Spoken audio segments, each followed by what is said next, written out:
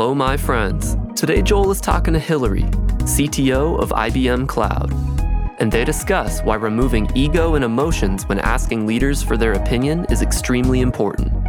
Hillary's career path from being an individual contributor to CTO at IBM, and the benefits of intimately knowing your strengths and weaknesses.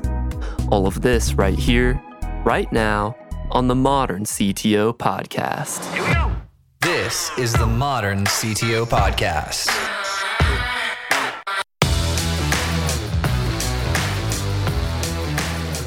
Now, one of the things I really wanted to talk with you about is this concept of sovereign clouds, because I had never heard about it until preparing for this interview. And so I was hoping you could explain to me what those are.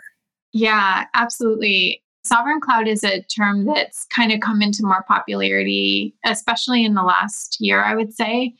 You know, when there's shifts in the geopolitical landscape, everyone starts to look at, where is my data? Who has access to my data? How do we need to protect things? How do we need to protect critical industries? And from the perspective of that intersection of that conversation, which is in part a policy conversation, but also, regulatory conversation and a conversation about the critical things that support all of us in our daily lives, right? I mean, it's banking and telecommunications and healthcare infrastructure and things like that. There comes about this conversation then about, do you know where all your IT is? Do you know where all your data is? And do you know who has access to it? And so in many ways, we view this really as a concentric set of conversations and thoughts. It starts with data privacy, knowing that things are protected and knowing who has access to them. It expands out into where things are, so sort of data residency, and then locality of where all the things are that are operating on that data. And then ultimately, what's usually formally termed sovereign cloud is to say, am I sure that my data can remain in country, operated on by people that are in the country, only accessed by those folks, and that the resiliency and other things like that are just really well understood. So it can be a very robust and secure infrastructure for critical kind of things.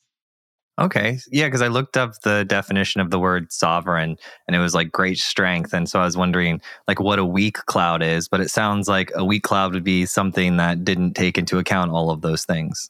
Yeah, it often has to do with sort of like national sovereignty, I think is sort of where the term comes from. A lot of different kind of countries and geographies and such at the moment have just really been trying to understand how do they feel about data moving across borders, right? Or how do they feel about, companies with different home countries having access to data or control over their IT operations. And so a lot of it kind of comes from the sovereignty notion of countries having sovereignty and sort of having, control and regulatory control over what's done. And I think that, for us, as we talk to customers about it, it starts with that data privacy and data governance conversation, because for a lot of organizations, there's a lot of modernization, right? Sort of this modernization discussion around, do I have access to everything that would be useful for my enterprise to know about? Do I have access to historical data in an easy and an agile and in a cloud type way? Can I perform analytics easily? Can I look for fraud, right? All those questions. Do you know where your data is and who's using it for what purposes?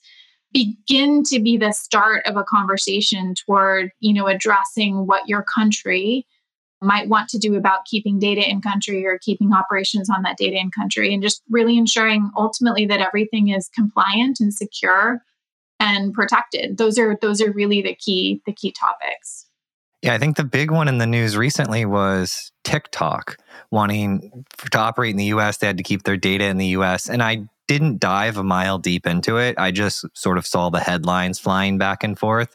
But that's what I'm thinking about currently when you're talking about data inside of different countries. Yeah, well, and if you take a step back and think about it, we have lawmakers that set policies, for our countries, and they're elected officials. They're serving on behalf of the people in the best interest of those people and the best interest of the country. We have regulators that also, take decisions and make rules and oversee particular industries like financial services, right? I mean, we're each consumers. You and I have bank accounts and credit cards, and every listener, to your podcast does as well. And we look to, in many cases, those organizations to protect and ensure that the financial system, is running well and working well. No one wants, a big crash or their money to be at risk or other things like that. And so, when you have a bank account and it says it's, FDIC backed, and that the regulators are, overseeing that bank and its operations, and that extends to considerations about their IT and their computing and the ways that they're protecting data and ensuring that, things aren't going to be breached or held subject to ransomware or all those other kind of things. And so we as consumers look to lawmakers and regulators in many situations to ensure that kind of critical infrastructure is up and working, that, power comes into the house and cable and the internet works and, banking works. And we don't often think about that whole overlay system that runs, but those authorities in different countries are taking different decisions and different policies around, data protection and ensuring that, their country's critical infrastructure can be safe and secure. So you're a huge multinational company and you have data centers in multiple countries, I'm assuming, because I know you do the CTO of IBM Cloud, right? So You're cloud computing. What is the name of the role that looks at policy in different countries and translates it down into business to make sure like developers have the correct access to what they need so there's not like cross-pollination? Yeah, I love that question because it's something that we've really been spending a lot of time on as a cloud provider that has a lot of clients in the financial services industry. Within our cloud as a provider that, to your point, we are multinational, we're global, we have data centers around the world, in the US and Canada and in Brazil and in the UK and Europe, in Australia, in Japan, et cetera. I could keep going, right? But we have all these different places and all these different considerations on, what the local regulations are and then the regulations within specific industries. We've put together a program that we refer to as industry clouds, where we have kind of advisors to the client process that partner with them on their journey to cloud, we would say, right? That help them take into consideration the regulations and the security and the compliance up front. And then we have specific tools and technologies like what we call our Security and Compliance Center that have, for example, a profile that can be used by developers to deploy and monitor their infrastructure on the cloud. So for Australia, the regulatory body is called APRA. So there's an APRA profile that you can use then to ensure that as a developer, you don't have to go read the regulations. Ultimately, that's the goal, right? We want to abstract out all that knowledge and map that into things that automatically deploy, automatically are monitored according to those considerations that there's an obligation to keep up with. So we call the overall structure that we do to help, for example, banks meet those regulations, Cloud for Financial Services. And we have now over 100 banks that participate with us globally in defining that program, right? Because there's kind of a three-legged stool. You need to know what's going on with regulators, you need to know what's going on within banking, and then you need to know how to build a cloud. And you bring those three parties together. And so we have folks that join along with our clients, that know their specific industry. And then we have technologies and tools that help translate that then into things that developers can use to make sure their code is safe, make sure their deployment environments on the cloud are compliant to these requirements and things like that. So it's sort of baked into the culture of the teams. It is. Yeah. Okay. Yeah. So, we have, to your question very specifically on like, what are the people called? One of the roles that we have, within our cloud organization to help clients with this is called our Chief Risk Officer for Financial Services. Because if you take this whole topic about regulations and security, and one of my favorite statistics was a CIO survey that was done by a consultancy. They said between February and April of 2020, right, really when the pandemic started, the ransomware attacks on financial services went up by a factor of 9. That's huge, right? Really an order of magnitude in weeks, honestly. And so when you talk about cloud, there's a need to, manage risk, right? Ensure that things are going to be secure, ensure that you're going to meet the regulatory obligations, and ensure that your skills and your people are going to know how to do it well. So we refer to our Chief Risk Officer, as someone who can be that trusted partner to help folks move to cloud in light of all of these considerations. Okay, so there's maybe a chief risk officer at the top, and then they appoint other risk officers like down the chain. That's like a department.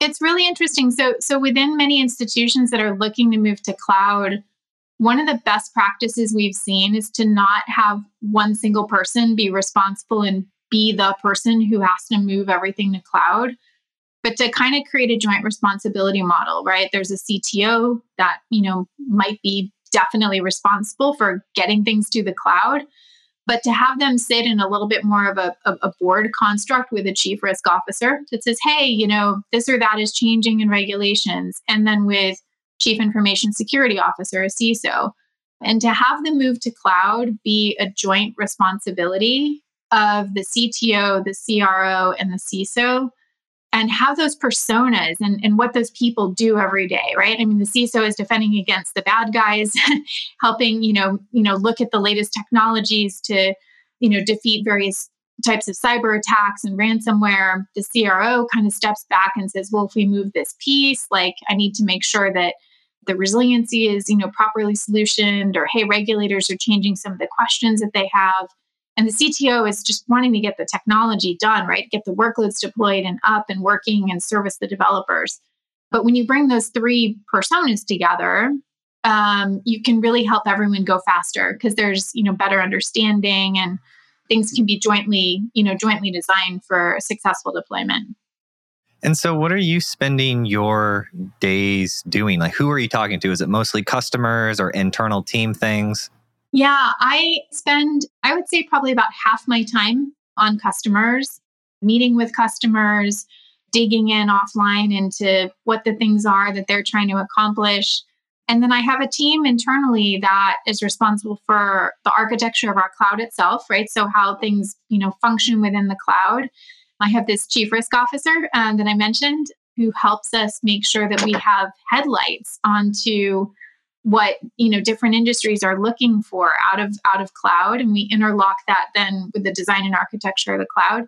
And I have a team that works on solutioning, so they work on solution patterns. So folks that are looking to move particular types of business processes to the cloud, they help them understand how to do those business processes in a more modern way. So I spend probably about half my time really working on our cloud itself, and half my time working with our clients. And that gives me a synergy of saying, the real life problems that are going on out there with clients, how do we then bring that back and quickly respond to that and update our offerings and all that kind of stuff. And then is there a CEO of IBM Cloud? Is it sort of its own organization within? So our structure is that we have a senior vice president of IBM Cloud who reports to the IBM corporate CEO. Okay. So our senior vice president has, responsibility for the full P&L of the business and everything. So it's kind of a CEO type role if we were, a standalone company. And then do you have P&L responsibility? I do within the financial services sector. And then this began actually a couple years ago in my role purely as our CTO for cloud. I was spending so much time in banking and working so closely with our product management organization that I took on sort of a joint responsibility as our general manager of cloud for financial services and industries. So I have a team that works on telco. I have a team that, as we're talking about, works on financial services, other folks working on healthcare and other industries. So within those industry-specific programs, I have some business responsibility as well. That's amazing. Yeah. A lot of people often will ask me that are farther along in their career, they'll say, hey, I want to get experience and understand more things about the P&L, because I talk about it a lot on the show because I'm an entrepreneur and, I didn't go to a college to learn. I just opened a business. And when you spend your money, you figure it out real quick, right? Yeah. So how did you get that opportunity to go from not managing a P&L ever to like the first time you've gotten to manage one? Yeah, so it's been interesting for me. I think that a lot of, stepping into a general manager role within our industry clouds program, as I mentioned, came as a natural step because I'd really helped define what the technology, would be. And I was working with so many clients that taking on some additional responsibility to then, track and monitor the health of how that business was going and get more involved, in the go-to-market and other aspects of it. came as a pretty natural step for me. But I'll tell you honestly, that journey started back in 2017. I was appointed an IBM fellow, which is a technical ranking within the company. And I think like many companies, IBM talks about a technical career path and sort of what the steps on it are. And then it talks about more of a business or management career path, which has the different rungs of layers of management. And I was, at the time, I would say much more invested in my technical career than I was in necessarily being a business leader. And I went in 2017, the very first week that I was appointed as an IBM fellow, I went to someone whose advice I really respected. And I said, hey, Dave, you've seen many fellows, you've seen, folks that have been successful in getting their ideas adopted by the business and folks that haven't been successful, that are technical geniuses that just haven't managed to convince the company and its leadership that they should invest in what they're proposing. So what's the difference? And he said, the difference is the amount of time that you personally invest in understanding what's in the head of the business leaders, right? And so that started me on a path of, consuming, even as just a technical leader, so to say, consuming as much of the financial information about the business, the processes, the operations. How are we actually selling things? What did customers think of us? NPS scores, all that kind of stuff, right? And I was really doing that so as to be more effective in helping to get investment for the technical ideas that I had, that my team had, et cetera. And it just gave me exposure to how a lot of what we do from a business perspective has a lot of engineering to it, right? We tend to separate the worlds, but there's a lot of, process engineering, right?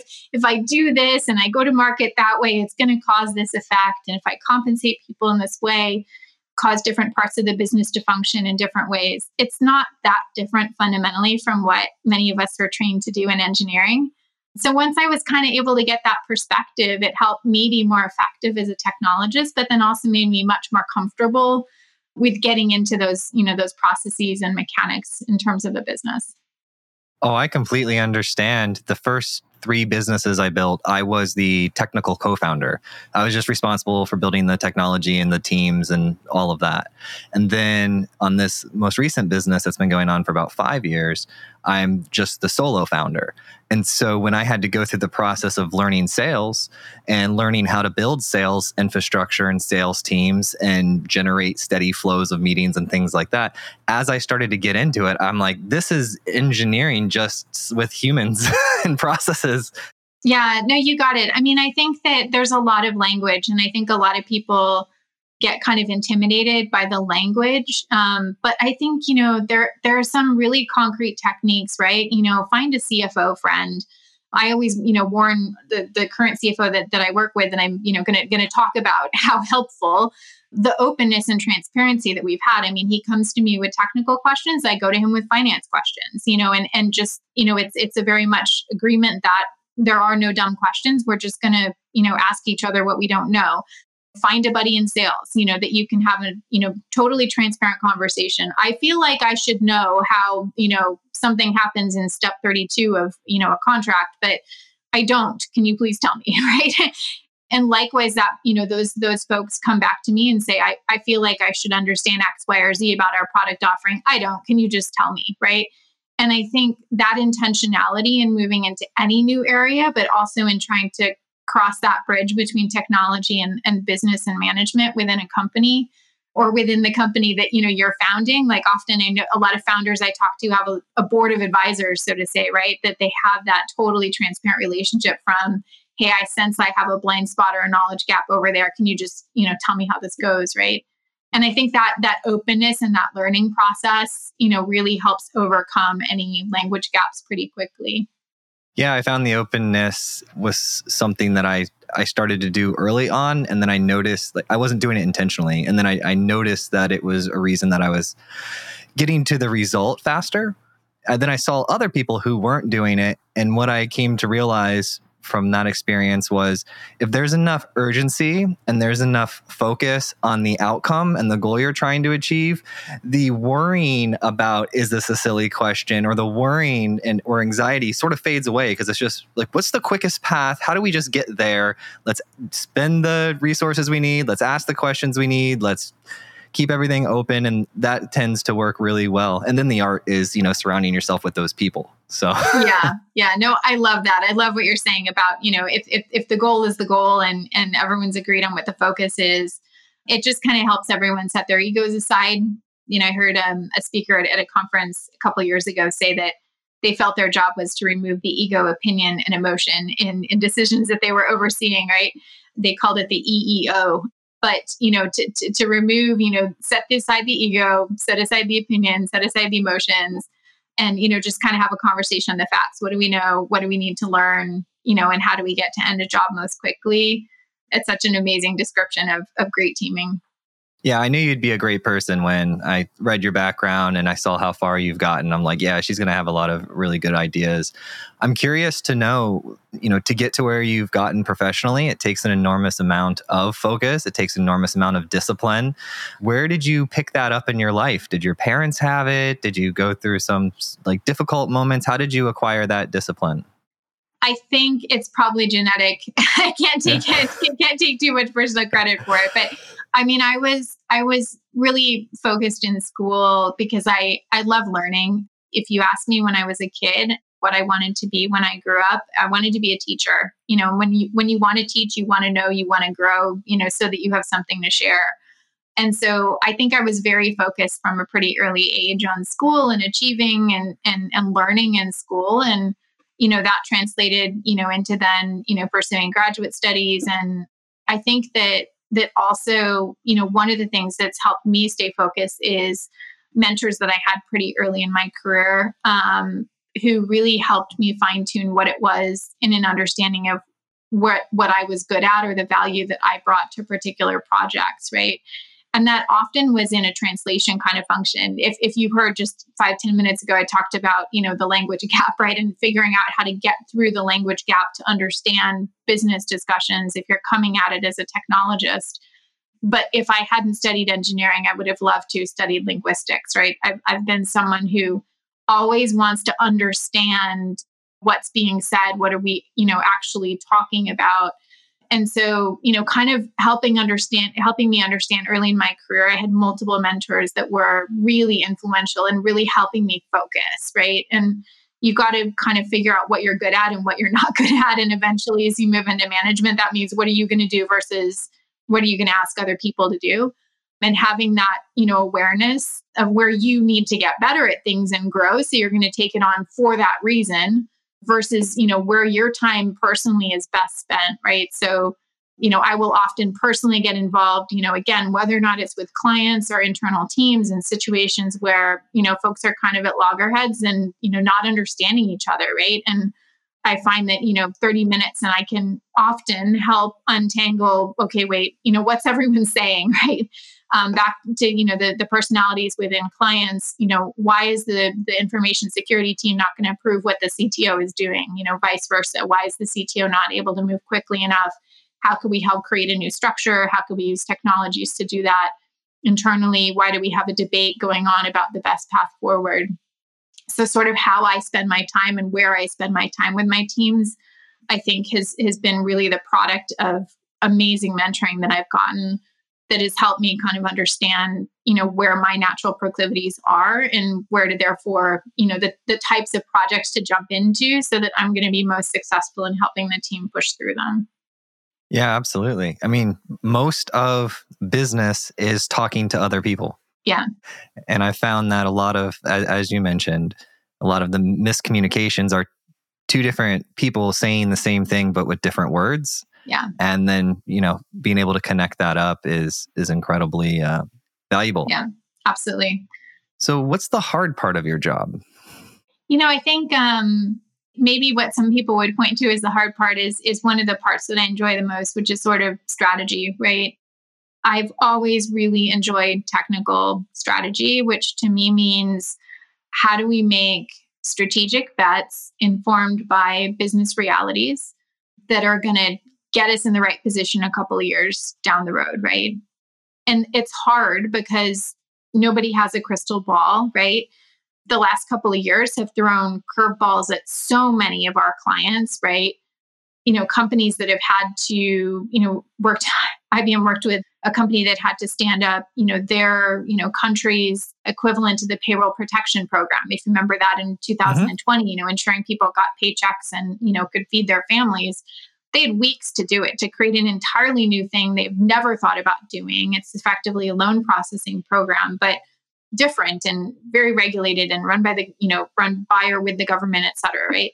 And so many different organizations that we work with and internally as well in terms of how we operated, so many things had to change, right?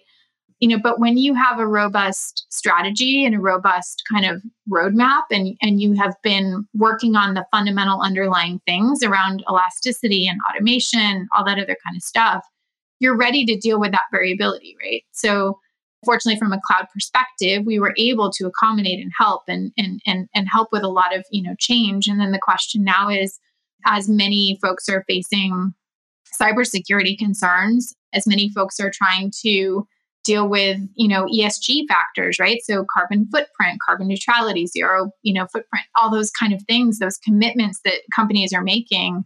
Where does IT, where does cloud computing, come into play? And how do we make sure that we have really robust answers to those things out over the next couple of years? And then quantum computing, right? Making quantum accessible through the cloud and all that other kind of stuff, but then also quantum safe security and quantum safe algorithms so that, your data never could be cracked by a quantum computer. Some of those things are, really fun to talk about. The details of implementation are things that we really have to work through and make sure that we get them right because they're very long-term decisions. So that strategic aspect of, looking out a couple of years, if we do a sequence of things, in the right order and with good execution, then we'll get to a better place and help people be able to deal with the realities of the world, even 2, 3, 5, 10 years out in the future. I really enjoy that aspect of my job, but I would say in answer to your question, it's always the toughest because who knows what's around the corner. And a lot of assumptions and such have changed in the last couple of years. Yeah, I got to talk about, I think a year or two ago, to Robert Suter, who's an IBM fellow, and he works on the quantum computing. Yeah. He's got a book called Dancing with Qubits. He was really, really smart, and he just let me, like a kid in a candy shop, ask him all the questions in the world that I had about quantum computing. So yeah. It's such a fun topic. I mean, Bob and I have done, some discussions like this, and sort of talking about how does quantum and the way people use it relate to things that we know now, like, how AI is computed using GPUs or other things like that. So, how does quantum fit in as a future computing model and stuff? So there's all kinds of topics all over that landscape. Yeah, I think shout out for IBM. Don't you have a playground, like a qubit type playground where people can actually go and run quantum code or quantum mathematics? Yeah, we do. And honestly, I'd encourage everyone to try it. If you just, search for IBM and quantum or something, you'll very quickly land on the right pages. But, I have colleagues even whose high school kids, are using the Qiskit and running things on the quantum computers and stuff like that. So it's super accessible, great developer experience, really, really well designed. You can learn about quantum, you can do some quantum experiments. You really don't have to have read 10 quantum physics books, to try it out. There's a lot of, examples and things like that you can build upon. Yeah, I personally ran through it after talking with Robert or Bob, I don't know. But I just remember his name from the title. Like in my head, I see the title of the episode. Robert Suter, yeah. And I was like, I would rather be more formal than not because some people really... Yeah, we usually call him Bob. I think he's okay with that, but it's fine, yeah. Yeah, he seemed like a really relaxed, cool guy. I think we were talking, he was at his cabin and we were just hanging out. I wanted two things. So the first is, it is a very cool interface because I went and explored it after and it walks you through. It truly is like a playground experience. So you can just start with any experience level, you can start with it and have some fun. But the second thing I didn't want to gloss over too much was you were talking about strategy. And I want to know, where is a good place to start learning about that? Any favorite authors or books? Yeah, it's interesting. One of my favorite descriptions of how to do kind of strategic innovation. When the book came out, it didn't have the exact sort of graphic in it that the professor had described when he was teaching it to us. But it goes roughly by saying that if you're wanting to do strategy, you can set ambitious goals for a team. But when you start, they're not going to know much about the topic because you're working on something that's going to take 2-3 years to develop. And this applies to a startup as well. He was talking specifically about innovation in large companies. But you're going to start with a sparse set of data, right? If you imagine, a graph, an XY plot, you're here at the origin, you're wanting to go to the moon somewhere out there, but you only have a couple of dots that tell you how to fit a curve on that graph. And you have to have the right culture to say, we're going to address a strategic topic as a team. What do we all know? Going back to some of the things that we talked about in sort of being as egoless as possible in these kind of conversations that mix technology and business, what do we all know? And how do we stick a couple of points, data points, so to say, on the graph and decide as a team to take the leap of faith and set a strategy, set a curve through those dots? But how do we continue to come back together and openly discuss and debate? Oops, I found another data point. Oops, there's a cluster of data developing on the bottom side of the graph. Maybe we need to shift the curve, shift the technology, shift the direction we're going a little bit. And I just love that description. And it's not something that I use as a formal method with any of my teams or projects, but it's constantly in the back of my mind.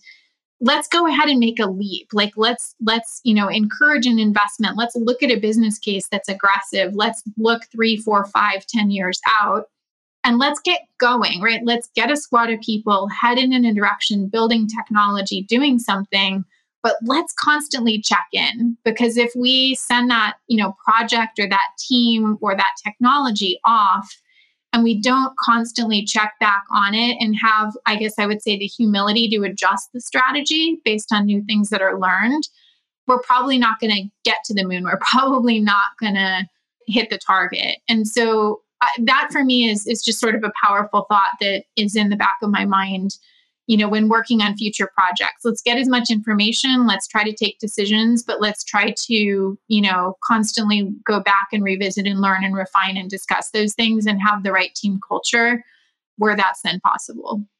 Nice. So a lot of experience and just a lot of figuring it out for getting good at strategy. Yeah, I mean, I think that, there's certainly things to be understood from a more consulting sense, how, McKinsey or BCG or, companies like that, put together certain, methods and such. A lot of that tends to be, sort of more at the intersection of the commercial opportunity for a technology or at the intersection and helpful for using and building a business case. I think it's tough, when you're in the position of being the technology leader on a topic. It's tough to, sort of make up a specific matrix or formula, in my mind, other than really that iterative refinement, right? Take a leap toward a large goal and continue to iteratively refine it. And there's plenty of process and methodology that you can point to in terms of, we often architect things first and then we do MVPs, and, you can bring in Agile and anything else that you want, right?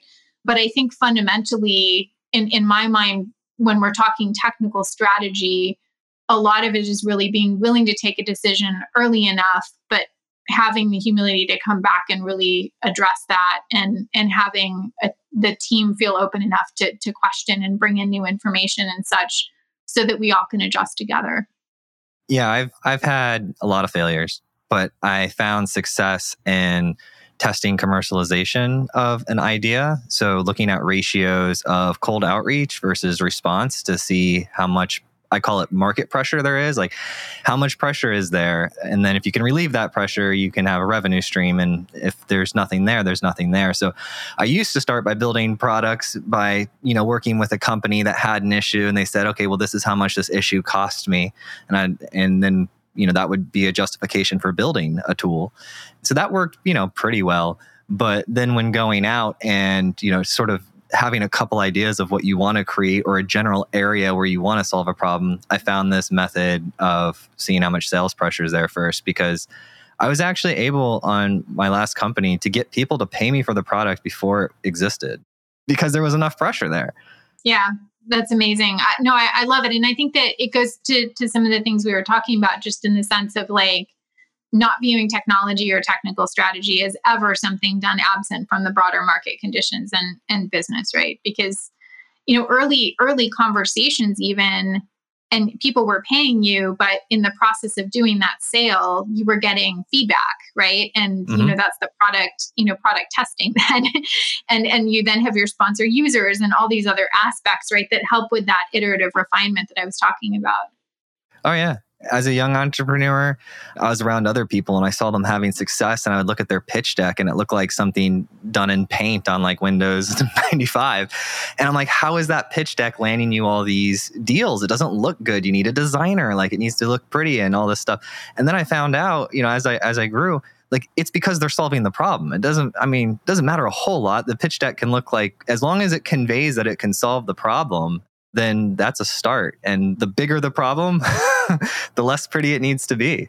Yeah. Well, I think, when we're working with large enterprises, there's a lot of work that we try to do to understand, what's in the mind of a CIO right now, what's in the mind of a CTO, what's in the mind of a CISO.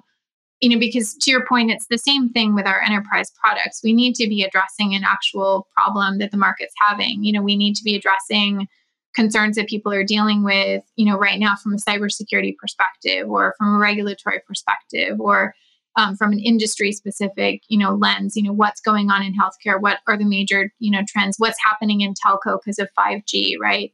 And so those felt needs often actually are generated by new technologies coming about, right? So needing to respond to how might 5G change my industry, how might immersive experiences, or whatever it is, that's come about as a new technology change where I need to modernize and shift and adapt my IT, right? And so those are often, those disruptors from a technical perspective are also then the things where we can then provide, solutions that address those really strong felt needs. Now, I am watching the time and I want to be respectful of the time, but I do have a last couple questions for you. We got to talk about Sovereign Cloud. We got to talk about strategy and some of your experience in your day-to-day. But you have been at IBM your entire career. Yeah. Yeah. How is that possible? Yeah, it's funny. I had an interview maybe 9 months ago.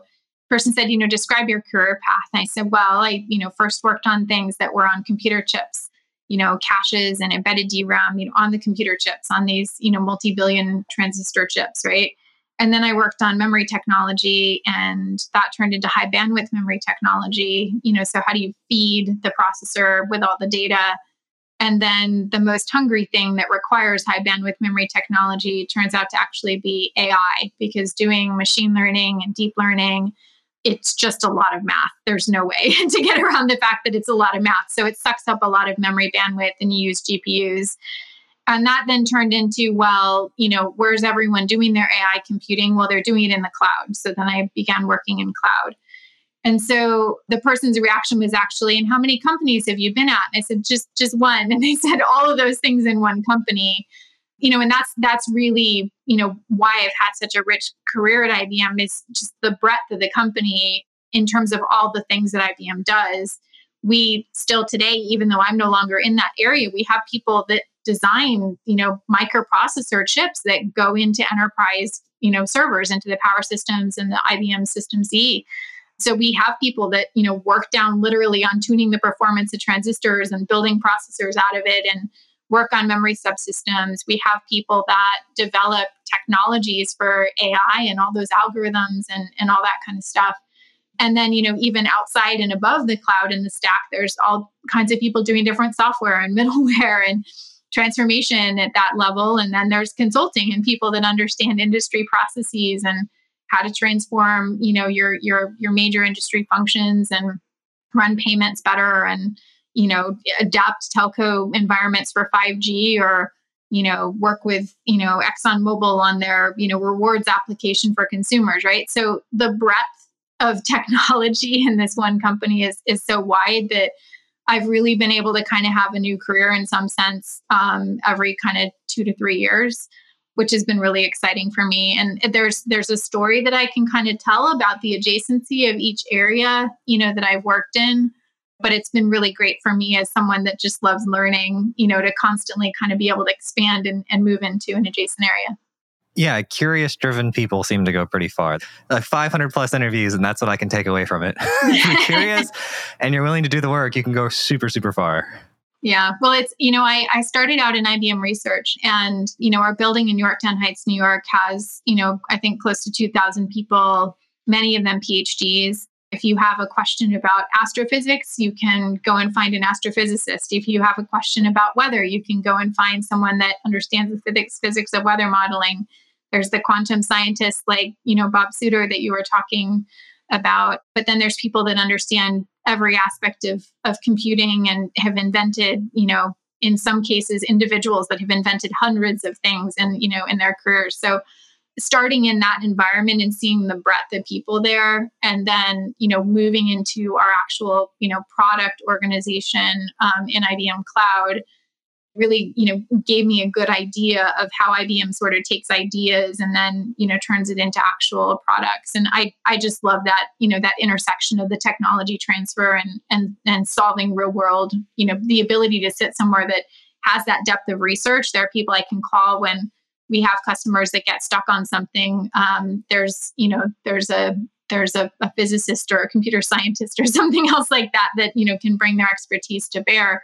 So we have IBM Research, as a resource pool also for our clients and their problems. We have them as a source of ideas and innovation and prototypes and POCs and MVPs and things like that. We absorb their technology into what we're doing. And so it's just this great synergy and opportunity to continue to drive technology. Well, Hillary, we did it. We made a podcast. How do you feel? I feel great. It was really fun talking to you.